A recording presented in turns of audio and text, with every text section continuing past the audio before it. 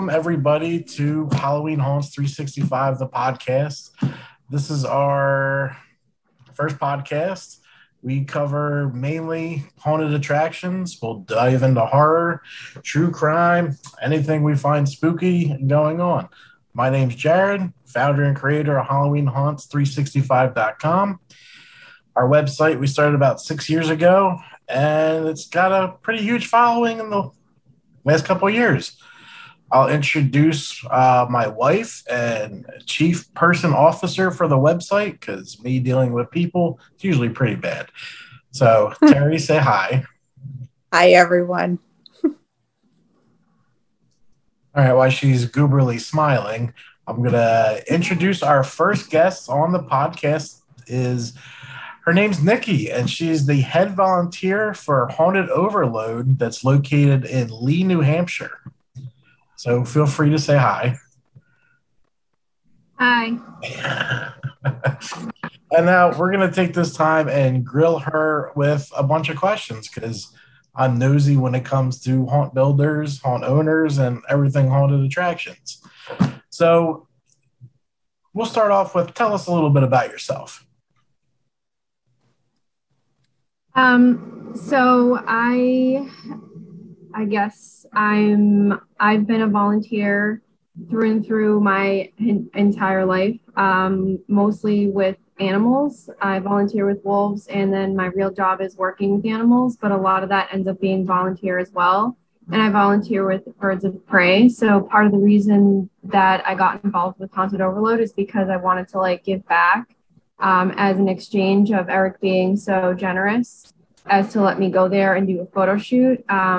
So I ended up volunteering there, and it was a bonus that part of the proceeds of Haunted Overload goes to an animal shelter. So in one way or another, something I'm volunteering to do ends up helping animals. And so it just went hand in hand with what I want to be doing with my free time. And I've always been the weird child. My mom didn't know what to do with me growing up. The first trip I made her go to Hot Topic in middle school, she didn't know what to do with me. And she's like, why can't you just be normal? And, of course, all things had to be Halloween all the time. So it was inevitable that I would end up working at a haunt someday. Very cool. Very cool. Niki, how did your love for Halloween start?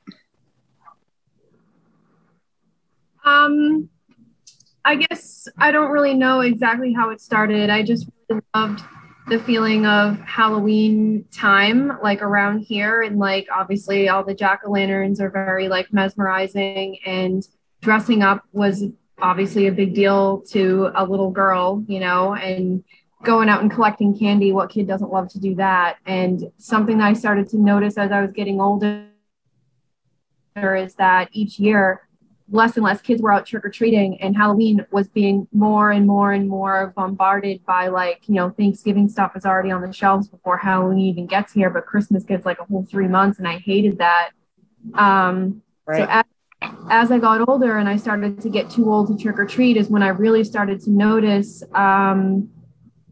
less people have their lights on, less people put as much effort into their decorations. It was just dying. As I was growing up, Halloween was dying. And you think maybe that's normal. You're growing up and you start to notice things a little more. But this was definitely, people stopped caring about trick-or-treaters and, the whole essence of Halloween. Not only that, but as I grew up, my parents were 80s metalheads, and so horror movies and stuff like that was just kind of a natural part of my childhood. Probably shouldn't have been. My auntie probably showed me a lot of horror movies I shouldn't have aged, but it turned out okay.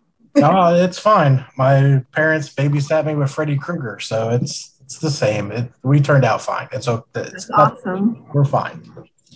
All right. So what is your position at Haunted Overload? Well, it started as a builder because, as I said before, I offered to volunteer because he was so generous to let me just waltz around there and go shoot, not really knowing me at all. And I thought that was so cool of him to just put that trust in me and probably everybody else that contacts him about it, which is true. Now I know that I've been there. But So I offered to volunteer, and I became like just kind of extra hands around. And then he kind of like threw me into some bigger projects just to see what my capabilities and interests were. And then he put me in charge of a humongous scene. It was redoing an entire scene. So I became like, one of the main builders, especially during the pandemic where I had nothing else to do. So I was there, 3-4 days a week. Sometimes we were there for 10 hours, sometimes longer. And then haunt season came and they were like, okay, you're going to act. And I was like, okay. So I actually became one of the characters that I rebuilt. I rebuilt the body bag scene and then became one of the body bags for haunt season. So I'm a builder and an actor. And then as the season gets closer, he's, really trying to get things done. And there's a lot of pressure. And so all these people start flocking to the haunt. They want tours, they want to interview, and they want to do all these things. And he's like, here, Nikki, you do it. So now I help him do the tours and any kind of interviews that I can. Of course, people want to talk to him directly, but if I can help, I do so. I guess I've become an assistant of some kind. I gotcha. What did you like better, haunt acting or haunt building? It's hard to like make that comparison. I really like building. I'm a big fan of the Stan Winston School of Art. I love the Alien movies and Terminator and Predator and pretty much any movie, Jurassic Park. There's so many movies they've had a hand in terms of building actual, like you're looking at a thing that they've built, like a monster that they've built.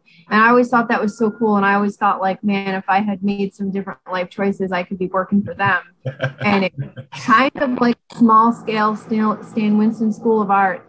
And I actually prefer to do the build. It's nice to enjoy it at haunt season. That's like the icing on the cake. But being part of like these huge projects, and one of the coolest things is sometimes I don't have time to be there on the weekends because of my job. So I go after work on the weekdays and I'm at the haunt by myself at sunset making giant pumpkins, like by myself. So many people want that, to be there by themselves. And it's cool that I get to do that and just build pumpkins. And we're in the woods of New Hampshire. There's tons of nature, tons of birds, frogs, all kinds of stuff, which is like the other huge part of my life. So I get to, it's like therapy in a way. So I guess I like building better than acting.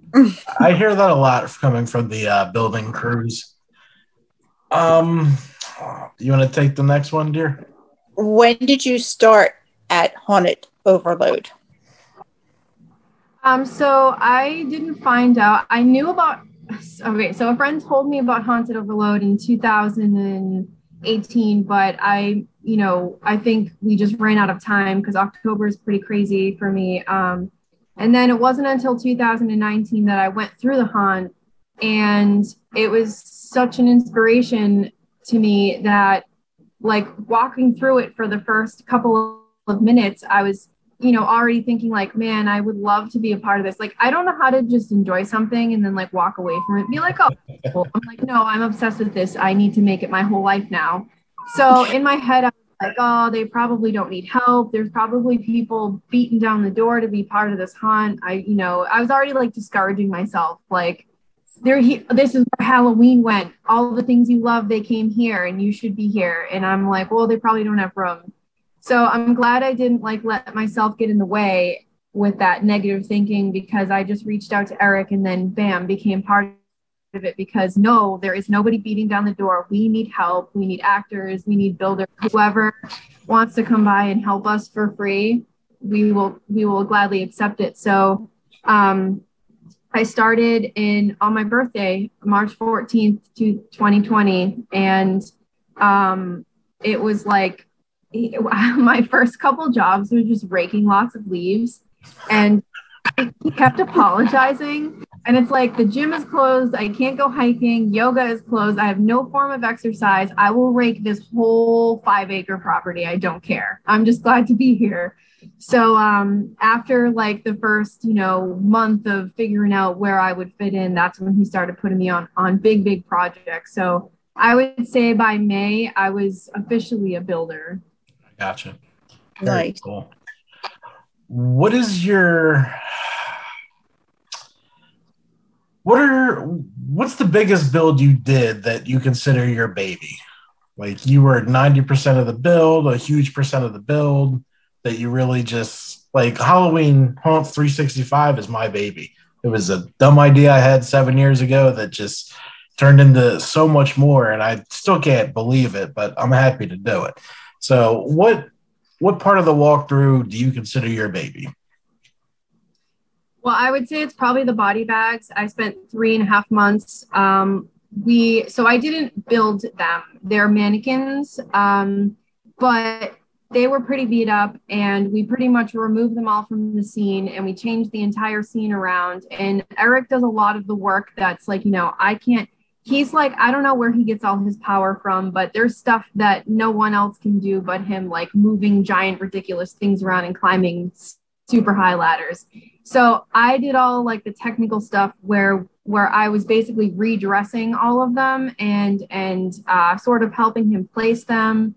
And that's when we were there till like midnight, 1 in the morning, working by work lights, climbing ladders and putting bodies in different places. And the body bag scene was always pretty cool, I thought, but it was totally different. It totally changed everything when we redid everything and I rewrapped all the bodies and came up with my own technique.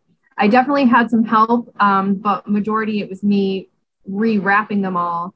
And that year, they were featured everywhere. They were in everyone's photos. They were in Oh, music wow. videos. Everyone who came and did a photo shoot, like on reviewers, they were like, and now people are copying our technique to the best of their ability, which is amazing. So I would say the body bags were my babies, and that's why it was pretty important for me to be a body bag person in that scene. And I would just stand there like the rest of them, and people would walk by, and I would just have to move a little bit, and they would like lose their minds because they look like real people, and you just are waiting for one of them to do that. So that was pretty awesome. A lot of actors start in the body bag scene. Doing that kind of a scare is very easy and helps you get into like the feel of what it's like to do that kind of thing. But right after that, after the 3 months, and this was during April and May, like super cold, freezing, like working at night by lights with like a little space heater and tons of coffee. But I wouldn't change it. And for some reason I miss it. But right after that, we started on the Reapers, which was a huge new part of our queue line because we had to social distance and we didn't want people in the parking lot getting hit by cars, all kinds of stuff. So Eric built these, 12 to 15 foot Reapers. And then me and one of my now most awesome friends who I met started at the hunt a few months after me. She helped me dress the Reapers, but a lot of it was me going there after work because we did pick up at work eventually. And I would go and dress them. And that's when we started learning how to climb these crazy ladders because you're trying to dress, put hoods on 15-foot Reapers. So I would say the body bags and the Reapers, like when Eric will forward me pictures on Instagram of people posing with the Reapers, and it's like such a cool feeling. Like I helped make those. Like I said, he does all the hard, heavy duty work. I just dress them, make them look cool. I gotcha. Cool. Out of all the scenes in the walkthrough, what's your favorite? It's hard to pick, and he's adding more stuff this season, and it's just making it even harder. But I would say if we're gonna go for like nostalgia, classic Halloween, like make you feel the way you did when you were little, I would say Pumpkin Alley, which is the photo I was trying to make my background, but it didn't work. Pumpkin Alley, which is just we carve hundreds of pumpkins a week, every week, 100 new pumpkins.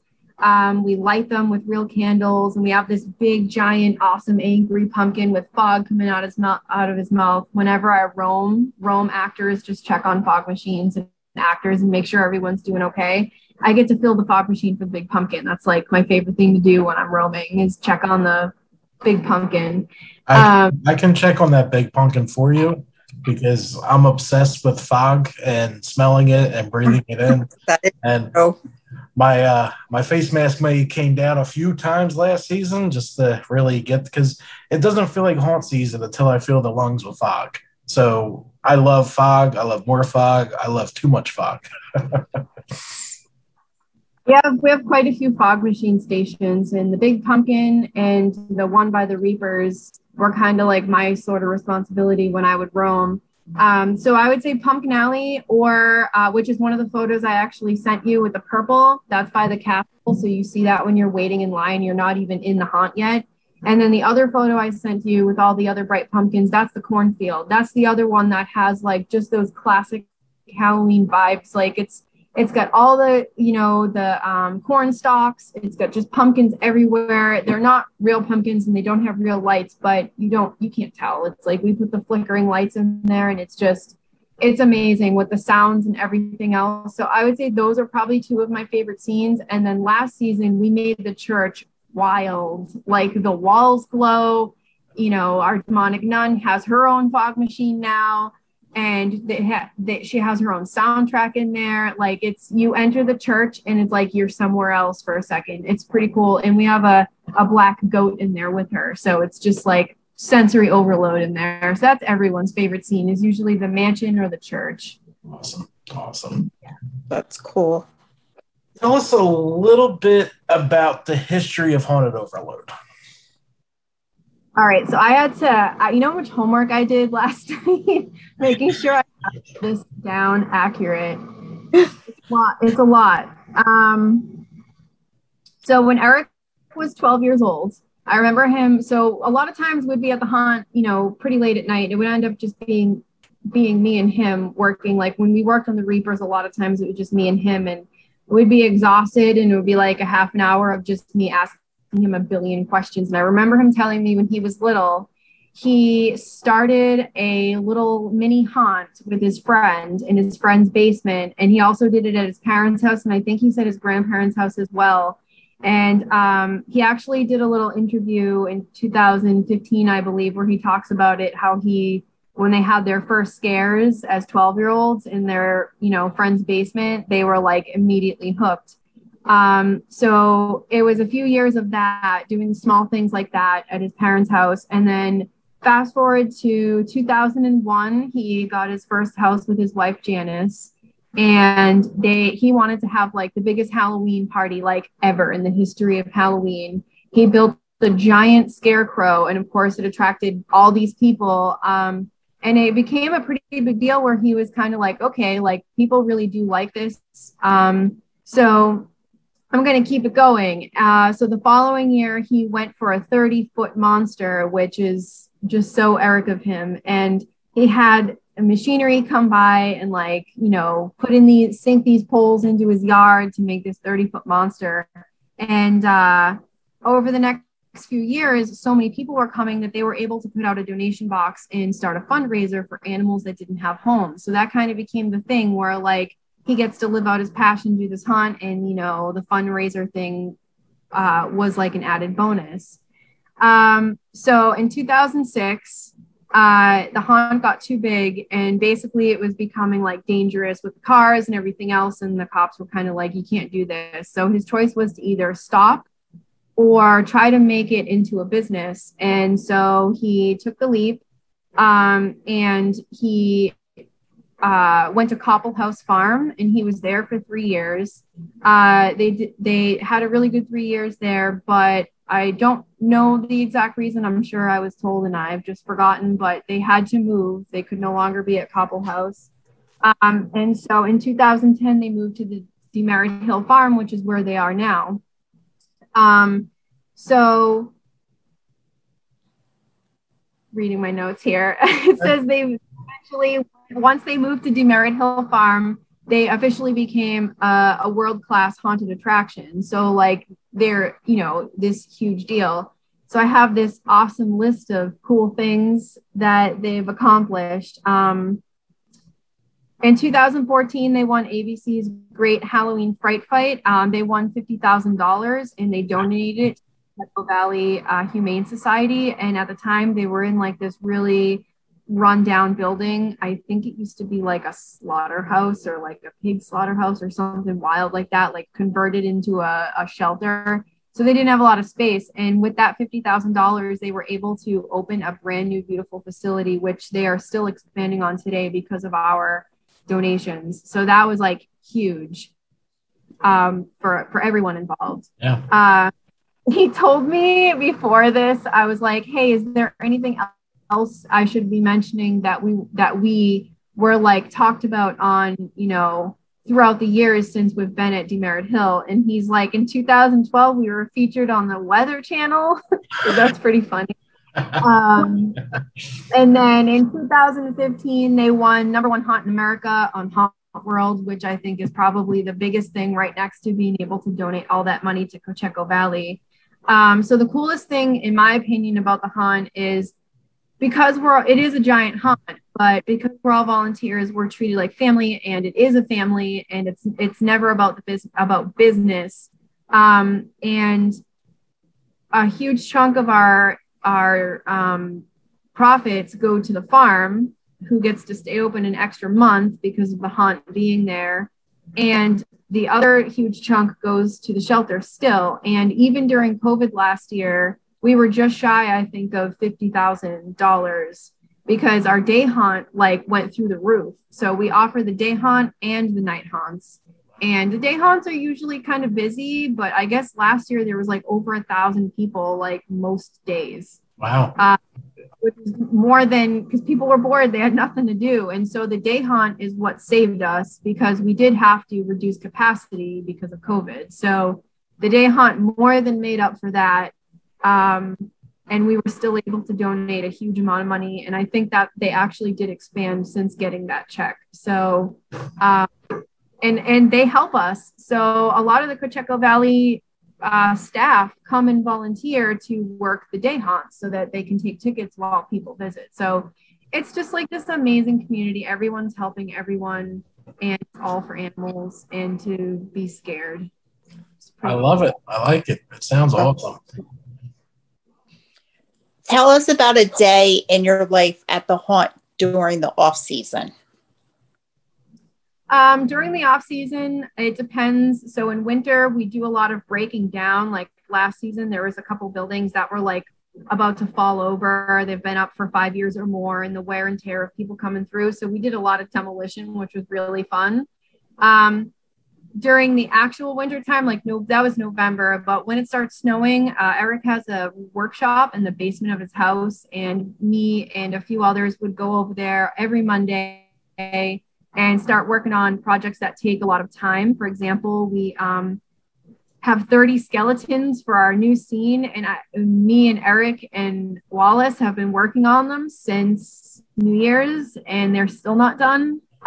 Same with our giant for our new pumpkin monsters, because a lot of it is you do the details, things have to dry, you move to something else, you go back and forth. So there is probably about 6 projects going throughout the winter in the workshop, and then finally we moved all those projects over to the haunt. So a lot of it is focusing on small details during the winter.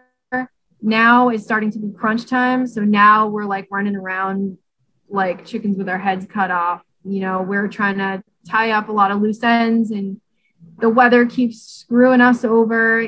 My pumpkins won't dry because it's so humid and hot, and it's just constantly raining. And Eric's breaking the auger, so now he's got to dig holes by hand. It's just one thing after another. When it rains, it pours, but we will get it done somehow.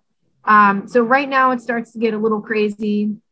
And then the week before we open, Eric takes the week off, and me and Wallace will do the same.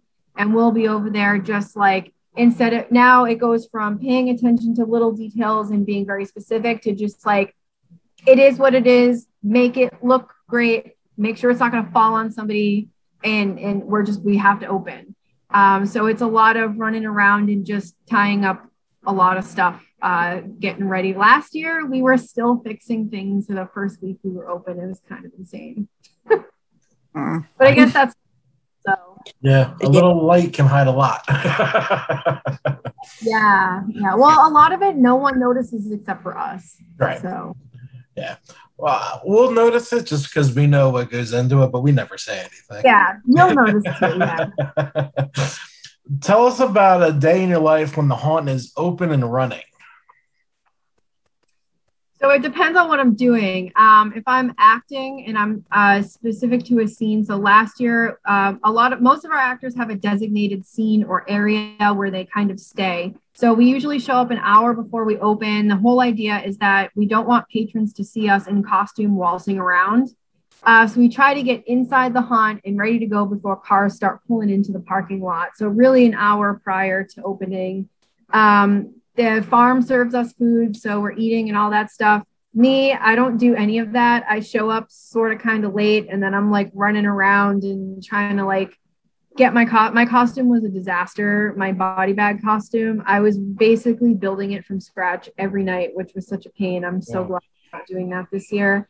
But it's also kind of crazy because we'll have people coming through we had like a guy do like a virtual thing where he was going through the haunt like he was a patron. So there was a few camera guys doing that a lot of different nights. So we had to be alert and ready for them like 10 minutes before we open. And then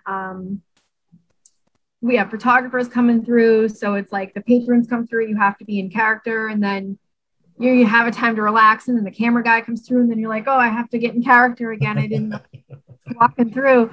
So you got to stay on your feet. So, me throwing myself into that, I had no idea what to expect. So by the last 2 weekends, I was like, I kind of had it down to a system. For Fright Night Light, we don't have actors. It's just full lights and music and sounds for people who want to see it but don't like being scared. So for that, I'm just in my work clothes and I'm just making sure stuff is going smoothly. If lights are out somewhere, I either get someone to fix it or I fix it, or fog machine duty. And maybe if, you have family or friends coming through, you kind of like meet up with them really quick and then disappear back into the staff. We have little staff pathways where no one can see us running back and forth. And then, so this year I'm going to be a roamer so that I can continue to do behind the scenes stuff while also scaring. So I have no idea how that's going to be because usually if I'm doing behind the scenes stuff during haunt season, I'm not in costume. I just look like somebody visiting, or they notice I have a staff shirt and they know that I'm staff. I've never been a roamer in terms of being in costume and filling fog machines and doing all this stuff. So that's going to be new for me to figure out, but I think that will probably be my permanent actor position from now on because I'm so involved with the build that I'm just going to be that much more helpful as a roamer. It was funny. I was like, I don't know who I'm going to be this year. And Eric was like, you're going to be a roamer. I was like, oh, okay. You were volunteering. Yes, enjoy the roaming. Yeah. I kind of like it because when spots kind of get dead for a minute, you can kind of roam to somewhere else where like you hear lots of screaming. You can get patrons multiple times by cutting through scenes. So you can kind of follow around the same group of friends. Like if you know they're a jumpy group, you can follow them. And they're like, how did you get here so fast? Like we have cut throughs, duh. But so that's going to be a new thing for me to figure out, being in costume, scaring, and doing behind the scenes stuff, helping out with fog machines and everything else. So we're open rain or shine. So a lot of issues we run into is pouring rain and plugs stop working and lights go out and stuff like that. That only happened sort of kind of once last year. And I was in the body bags, so I just had to stand there. I didn't have to do anything. So I haven't thrown into that chaos yet. So this year is going to be a whole different learning experience. I gotcha. I have how much do the fire marshals get involved since you're completely outdoors? I'm wondering what New Hampshire's like with the fire marshals and the haunt. So we have to have them walk through before we open a couple of times. Mm-hmm. And anything they don't like, we have to change it and comply. That's why we have the fake pumpkins and the fake lights inside of the cornfield, because that's technically inside the haunt, whereas Pumpkin Alley is on the very outside. So they let us get away with candles there, but like the whole place is flammable. Right. So we made little fire extinguisher stations. They look like little baby Grim Reapers, and we had to make sure each scene has an extinguisher. there's all kinds of protocols we have to follow. And we also have to be careful about our fog machines too, because if the wind takes it and it goes into the street, we're kind of on a sharp, we're kind of not a sharp curve, but we're on a big curve and people bomb around the corner. So he's already had to deal with an issue where somebody probably wasn't paying attention, bombing around the corner, and someone was pulling out without headlights and they got hit. So, you know, they tried to blame it on the fog. So we just have to make sure we're very careful that the fog isn't going out into the street. I'm not sure if the fire marshals have anything to do with that, but it's just one of those things we have to be mindful of. So fire extinguishers, fake pumpkins inside the haunt, making sure that the fog doesn't get into the street. There's a lot of safety stuff. And the other thing that's not just fire safety is like we're in the woods and like there's tree roots everywhere. And of course people show up annihilated drunk and then they're tripping everywhere and they're knocking people over. And that's kind of a whole different issue. But well, there's going to be someone not drunk tripping all over the ground. Yeah, that's me. That's me. I do that. So we've been very lucky. Everyone's been really cool about it because it's a haunt in the woods. And, you know, the more bigger we get, the more people that come through, the higher of a risk it is. So yeah, we do have to comply with the fire marshals, but they're cool. They think it's great. I'm pretty sure Eric said that they come through when we're open too. So that's good. Because like, I understand the hardships they give haunted attractions because like us based in Pennsylvania, Jersey, there's things you could do in PA that you cannot do in Jersey. Because a lot of it's indoor, outdoor. Yeah. I just like hearing the different stories about the fire marshals. So, because some aren't as nice as other places, but some are really cool. But like I get their job, so I don't get mad at them. Yeah, I mean they're just doing what they have to do. If this was in Massachusetts, none of this would fly. Really? Like oh yeah, Massachusetts. And a lot of times it's for a good reason that they have the laws to be so strict. But yeah, if the haunt was in Massachusetts, I think we'd be totally screwed. I got you. It would be no fun allowed, basically. So it's good that it's in New Hampshire. They're just like, do whatever you want. Don't light the place on fire. We're like, okay, cool. See you in October.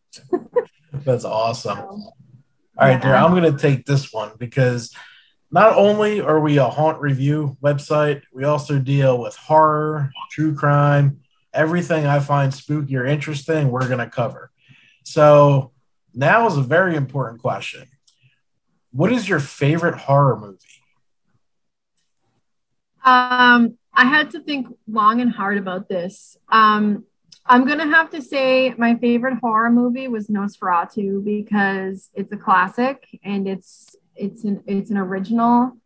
Obviously it's not the original vampire story, you know, but in terms of vampire movies, like coolest thing ever, on Halloween a couple of years ago, I got to see Nosferatu on the big screen with the Boston Pops playing symphony orchestra to it. It was the most wild experience. It sounds so lame, but it was a cool thing, like to be alive now and be seeing a silent film in the theater with a live orchestra, like that movie. Who cares about that movie besides me? No one. So it was really cool that they did that. They do Halloween movies every year, but that one year they did that one, and I was like, oh my God, we have to go see this. Yeah. So for horror and monsters, I would have to. I'm always gonna go towards the vampire aspect of things. But as long as they don't have shiny skin that sparkle in the sunlight, right? No. Well, since this is our first episode, I'm going to tell you my favorite is Freddy Krueger, without a doubt.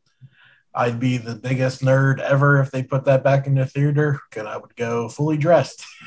So I'm shocked they haven't. I've seen it local, but it's always during times where we can't make it. Like, we make no plans in September, October, because it's haunt. Some last year we were doing 2 a night. It gets tiring. Wow. Yeah, wow. So, okay, I have a question for you. Do you consider the Alien franchise to be considered a type of horror? Because that's like a controversial thing amongst my friends. They say no. For me, I'm saying I'm gonna side with the friends and say no. Yeah, no. Would you say would you say it's more of like a sci-fi, like I don't know, sci-fi thriller? It's definitely a sci-fi horror. That's where I get, but it's 90% sci-fi to 10% horror. Even though it does have a lot of horror aspects, I consider it more sci-fi. Okay, I like that answer. I agree. What's your, do you have a top horror villain? Oh my God. Everyone who's watching this or going to watch this is going to make fun of me. So my favorite horror villain is Ghostface. Pretty much has been since I was 13. Probably I was 13 when I first saw Scream. He's not the scariest villain, but you know, he like calls up girls and flirts with them, and it's Billy Loomis and he's hot. And if that was the only Scream, if they never made any other Scream, if that was the only one, it would have been amazing. So I would have to say my top villain is Ghostface, but Jason comes in a close second. Okay. Now, Scream, I absolutely love, and I love the entire franchise because I don't know if you were old enough to remember, horror was in a terrible place. Freddy stopped, Jason stopped. These little Asian horrors started, like the Japanese films, the remakes started, and they were terrible. I can't stand any one of them. But then Wes Craven got a hold of a script the dude made in the weekend, and he brought horror back on the screen. Like in the first Scream, you have no idea who did it. So it was not only a horror, it was a mystery because they kept setting everyone up. They set the principal up. They set Randy up. They even set Tatum up. If you watch it deep enough, any one of them can be the killer. So I loved it. I mean, 2 was good. 3, it was entertaining. But I really liked 4 too. See, that's interesting because I watched 4 and I only watched 4 like you know when it came out and I barely remembered it, and then I watched it again and I was like, that didn't really have like the Scream feeling to it. I liked 2 and 3, but that's just because it's more chances to see Ghostface no matter who's in the costume. So I was actually Ghostface the year that I became too old to trick or treat, around 12, 13. Is when I was Ghostface. I was him 2 years in a row. So I actually still have the masks from 20 years ago. It's like, you know, and it's like I kind of like lost, I would go on and off. Like I'd go through a Ghostface Scream obsession and then it would fall out. And then I'm back to Jason. And then, sort of recently in the last couple of years, I've been back on Ghostface. And now the anniversary is coming and they're making another one and the whole thing. And I'm just like, this is literally the best. So so my friends actually, my friend Mark, he works for the Coolidge Theater in Boston, and he is going to hopefully put Scream in the theater, which is going to be like my dream come true. But when he does it, we're going to get to dress up as Ghostface like in Scream 2. This is like all I've wanted my whole life. That's awesome. It's going to be so cool. But yeah, I think it's unfortunate what happened after Scream because then everyone got the idea to copy Scream, and a lot of movies like it came out. Like I Know What You Did Last Summer, but I can see why people were like annoyed about Scream because it started a whole new genre of like copycats. Yeah. But instead of like mad about it, it's like, okay, so they were inspired. Okay, that's how art happens. Like, I don't know. So I think it did great things for the horror genre, and we can't take that credit, like, or not the horror genre, but like it did. It really brought horror to the 2000s slasher films, and I feel like we can't take credit from it. Yeah, like who knows what would have happened if they never made it. Right. We might not care. We might yes. I want to say Friday the 13th, Jason Goes to Hell was 95, 94. And then The Last Nightmare on Elm Street was 94. Freddy's Dead.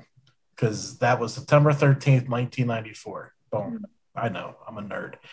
I was 7 years old. I was 12.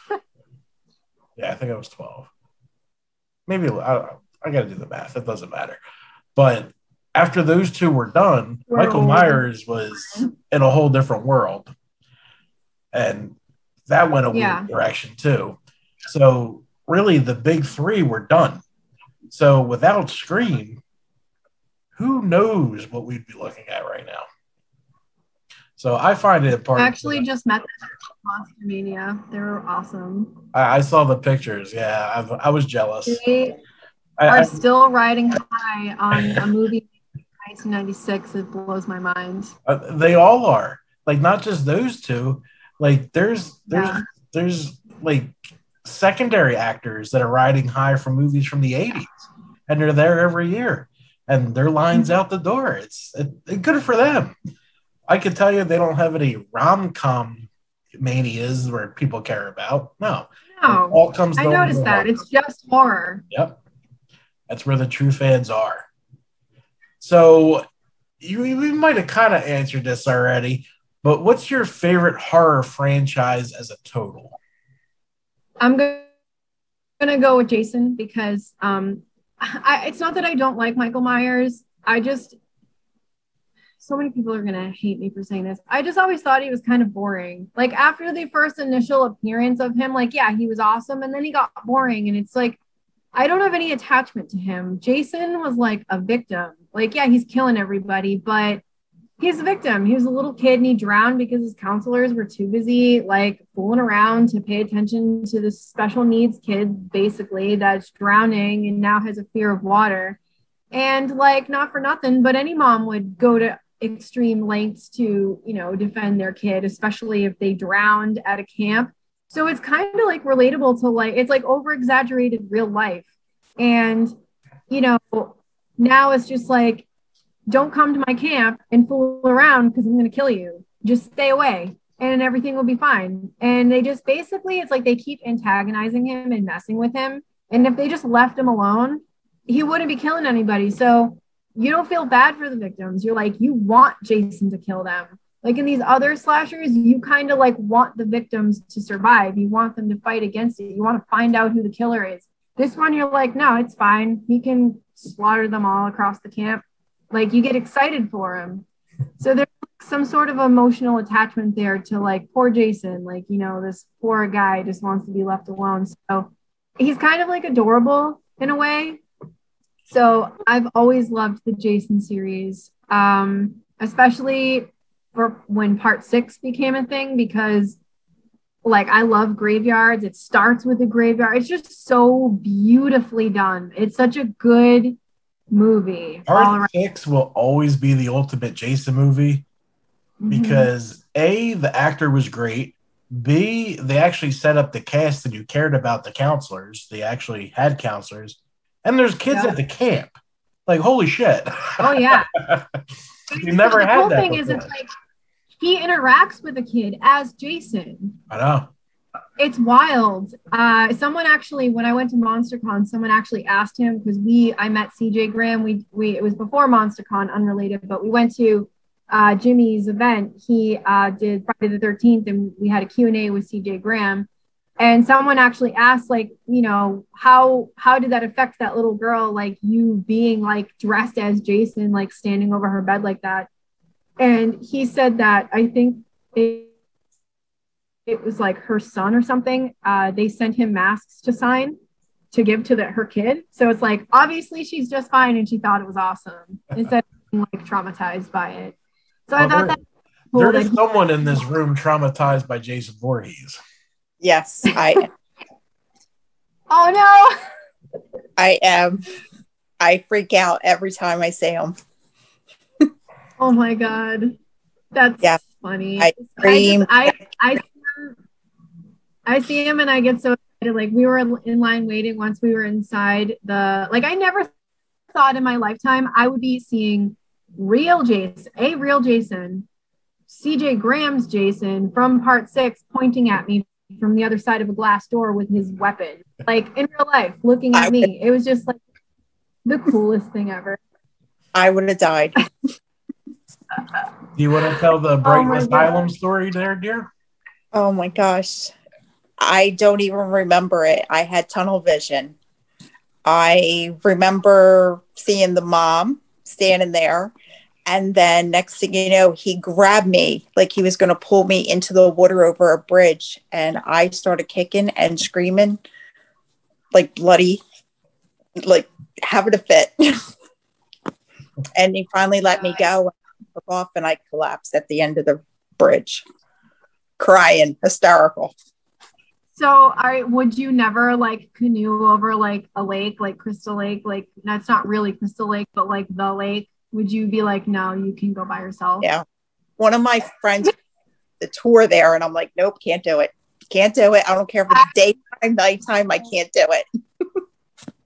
Did you guys, I'm sure you guys know, but they have a Jason that's like changed to the bottom of a lake somewhere. You have to be like certified scuba diver to go down and look at them, just chilling there. Yeah, Yeah, I not send her that picture all the time. doing Yeah. that. I am I'm not petrified. doing that. Oh, that's Wow. funny. Yeah, I mean, he's doing his job. He's doing his job, dear. Yeah. All right, so bringing Yes. it back to the haunted attractions, because that's the main thing of our website. Working at a haunt, it's hard to get the others, but do you have another favorite haunted attraction outside of Haunted Overload? So I was like, man, when I answer this question, all these people watching are going to be like, she's not a real haunt person. I went to Spooky World 1,000 years ago, and I barely remember it. One haunt that I really want to go to really badly is the Headless Horseman, just because I'm obsessed with the Headless Horseman, and I've never been. I've heard good things about it. We have people who work for the haunt, like our sound people and even our actors and stuff. We'll go to other haunts. A lot of them work. We have Spooky World actors come work for us. Same thing with Fright Kingdom and Barrett's as well. So the only one I've been to, I might have been to Fright Kingdom again, but I was like so little, I feel like it doesn't count unless I've been as like a grown ass adult where I can remember what I'm doing. So I'm going to Spooky World on Sunday to get a tour to see, because one of the guys who helps us with sound at our Haunted Overload, is building like basically an asylum style scene or something at Spooky World. So I'm going to go get a tour, and I'm going to be like, oh, I forgot all about half of this. So I really do want to go to the Headless Horseman and see what that's like. I would love to do like travel around and visit other haunts during haunt season, but it's just so hard because they're only open when we're open. And I feel, I'm not going to like work that hard all year to lead up to haunt season. We're only open for 4 weekends and take off and go to other haunts. So maybe I'll try to do like 2 a year. I can maybe make that a goal. But I would love to see them. I was actually talking to a guy who his name is I think it's Haunted House or something like that. It's HAUS on Instagram. He started following me because of Haunted Overload, and I had something in my story about bats. So he told me about his friend who has a place where they have bats in captivity for education and their rescues. So there's like, they have a petition thing going on. But anyways, so I was going to go try and visit these bats. And so he has a haunt out there. So I was going to visit his haunt, kill 2 birds with 1 stone. And also Sleepy Hollow is 20 minutes from all that. So I've never been to Sleepy Hollow, which is crazy to think about. But so I'm going to make I'm going to visit his haunt, see the bats, and go to Sleepy Hollow all in the same, hopefully, weekend, maybe in September. And then I want to go to the Headless Horseman, and I will see Spooky World on Sunday. So Very cool. Very I cool. don't have anything to compare to yet, but I'm going to assume Haunted Overload is probably the best. If you could travel anywhere in the world, what haunted attraction would you want to go see? I don't really know enough of them to know what I'm missing. If there was like some wild haunt and like I'm like a northerner through and through. I'm obsessed with Scandinavian countries. I'm obsessed with anywhere north. If there was something in the middle of nowhere, Norway, I'd go. Or I'm sure they don't have haunts there, but or even like Canada if they had something there. Because I said you would never know. Maybe. I know. I would have to look it up. But honestly, as far I think I've read of one in Norway. I would go in 10 seconds. I know Ireland has one. We actually did like a remote review for them. Yeah. They only have one, but Ireland's still completely shut down from COVID, so they're not even allowed in there to build. I actually do know a guy in California who works at a haunt out there. I can't think of the name of it, but I would go to Cali to check out a haunt over there too. I think they're all amazing. The fact that any of them are trying to keep Halloween alive and they're all putting the work they put into it is honorable, especially now that I do it and I know how hard it is, especially when the weather does not cooperate, and all the money, time, and work and just legal stuff that goes into it. Like when I heard about the fog incident, I was like, I never even thought of that. There's just so many things you don't think about that goes into it. Right. But yeah, I would go anywhere. But first and foremost, if I had the opportunity, I'd go some crazy, spooky, foreign, like, is this a haunt or am I really screwed right now? And I'm not. I got it. That'd be cool. There. Do you see yourself one day starting your own attraction? No, because I don't know how Eric has a normal life and does this. He somehow balances work and marriage and a social life of some kind, maybe, and the haunt. And I am happy to just continue helping this haunt, and hopefully it lives on and on and on forever. And I'll continue to build until I'm like 100 and can't climb a ladder anymore.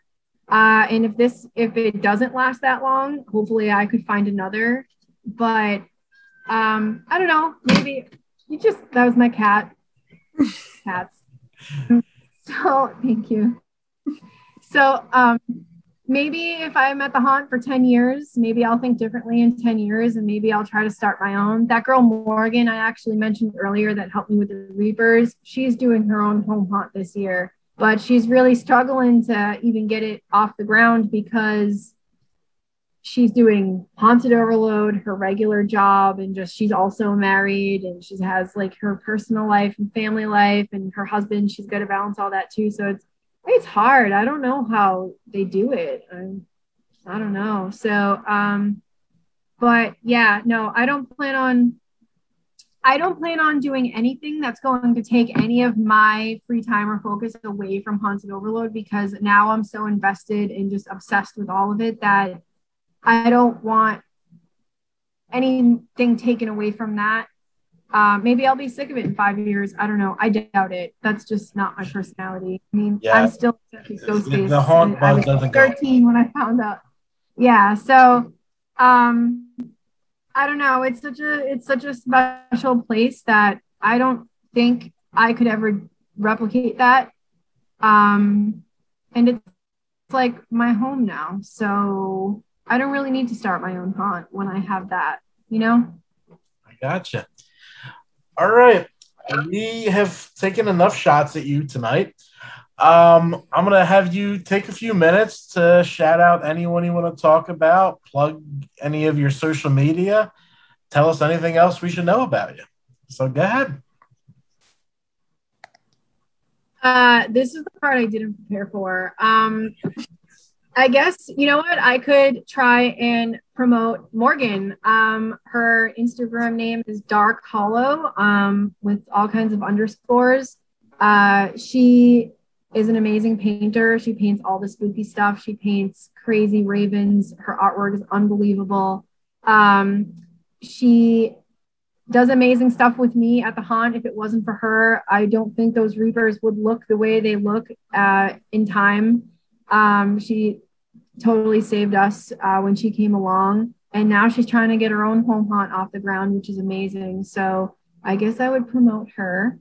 And I don't know. Shout out to everyone in Haunts Overload. Love you. That's all. Do you want to throw your Instagram and TikToks on there, or oh a ton God, of work TikTok. coming out of your TikTok? So, okay, I made a TikTok and Eric loves TikTok and we would make fun of him all the time. Like everything, he puts so much time into setting stuff up for TikTok. He's all about it. He's so enthusiastic. And I'm like, whatever, TikTok is dumb. So I had a TikTok, but I would like upload videos for only me to see. And then I would just use them because it puts music on it. And then he's like, why don't you just put them like on the TikTok? And I was like, all right, fine, I guess. So I put up this video of the Satanic Temple of Salem with Baphomet in the background for like 2 seconds. He's in it. And I'm still going viral today. That was May 2020 that I posted that. That's the only reason I have followers, because people are arguing about religion on my post still. So there it is. So Instagram is Carpathian_wolves. And I think my TikTok is the same. I don't even know. But yeah, my Instagram is a mess. I do a lot. It's like I have Birds of Prey, the wolves, the hunt, modeling. I do some modeling. I try to promote my job. We do live animal programs with rescued animals on in the New England area. And I'm a hiker, put a lot of hiking. I explore abandoned places like abandoned hospitals and stuff. And I have all that on there. And I'm a wildlife photographer. So some of that too. So it's like something new every day. I can't keep up with it. I guess that sounds great. That sounds great. Oh, and I guess I should shout out to Jimmy J, because he's the one who got us acquainted. Yes, I will shout out their podcast because I was actually on there too. It's Horror 365. The name's familiar. We were here first. I busted their chops about that on the podcast. But those two are great guys. I mean, and that's what I do this for, is really the community that comes with the haunts. Like I met a Jason cosplayer because I wanted something for my website. We ended up talking. He starts a podcast. I meet Jimmy. Now I'm talking to you about one of the top haunts in the country. So it's just, that's why I do this. I mean, cool. There's a lot of people that do haunt review groups for different reasons, and we're not that kind. So yeah, we want to thank you for coming on tonight. It's really appreciated. Sorry you're our test victim. Let's see if this even works. Hey, we'll find out. Because, I learned how to do this today. So we'll see what happens. Yeah, we do this for work and I still can't figure it out, obviously. So whatever. I don't think any of us know what we're doing. It's fine. That's all right. Yeah, roll with the punch. Yeah, exactly. All right. Well, I'm going to say goodbye to the YouTube family and the podcast and everything. Niki, thank you. Thank you, guys. This will be a weekly thing eventually. We're in the middle of closing on a house. We're gonna see how this looks on YouTube. I have no idea how it works or how to edit videos, but we're gonna learn, just how I learned how to make a website 7 years ago. So thank you guys for watching. Come back as soon as we have another one. We're gonna have a lot more interviews. We're gonna have some owners come on. We have a call scheduled with another haunt review crew who, they came over, we met, we talk, and we like what each other does. So we want to do a joint call, see what we're looking forward to this season. We've got haunt actors ready. We've got haunt builders ready. We've got other people that review haunts for us across the country ready. So we have a lot of content coming to this channel. So make sure you bring it back here weekly. And that's all I got for you today. Have a good day.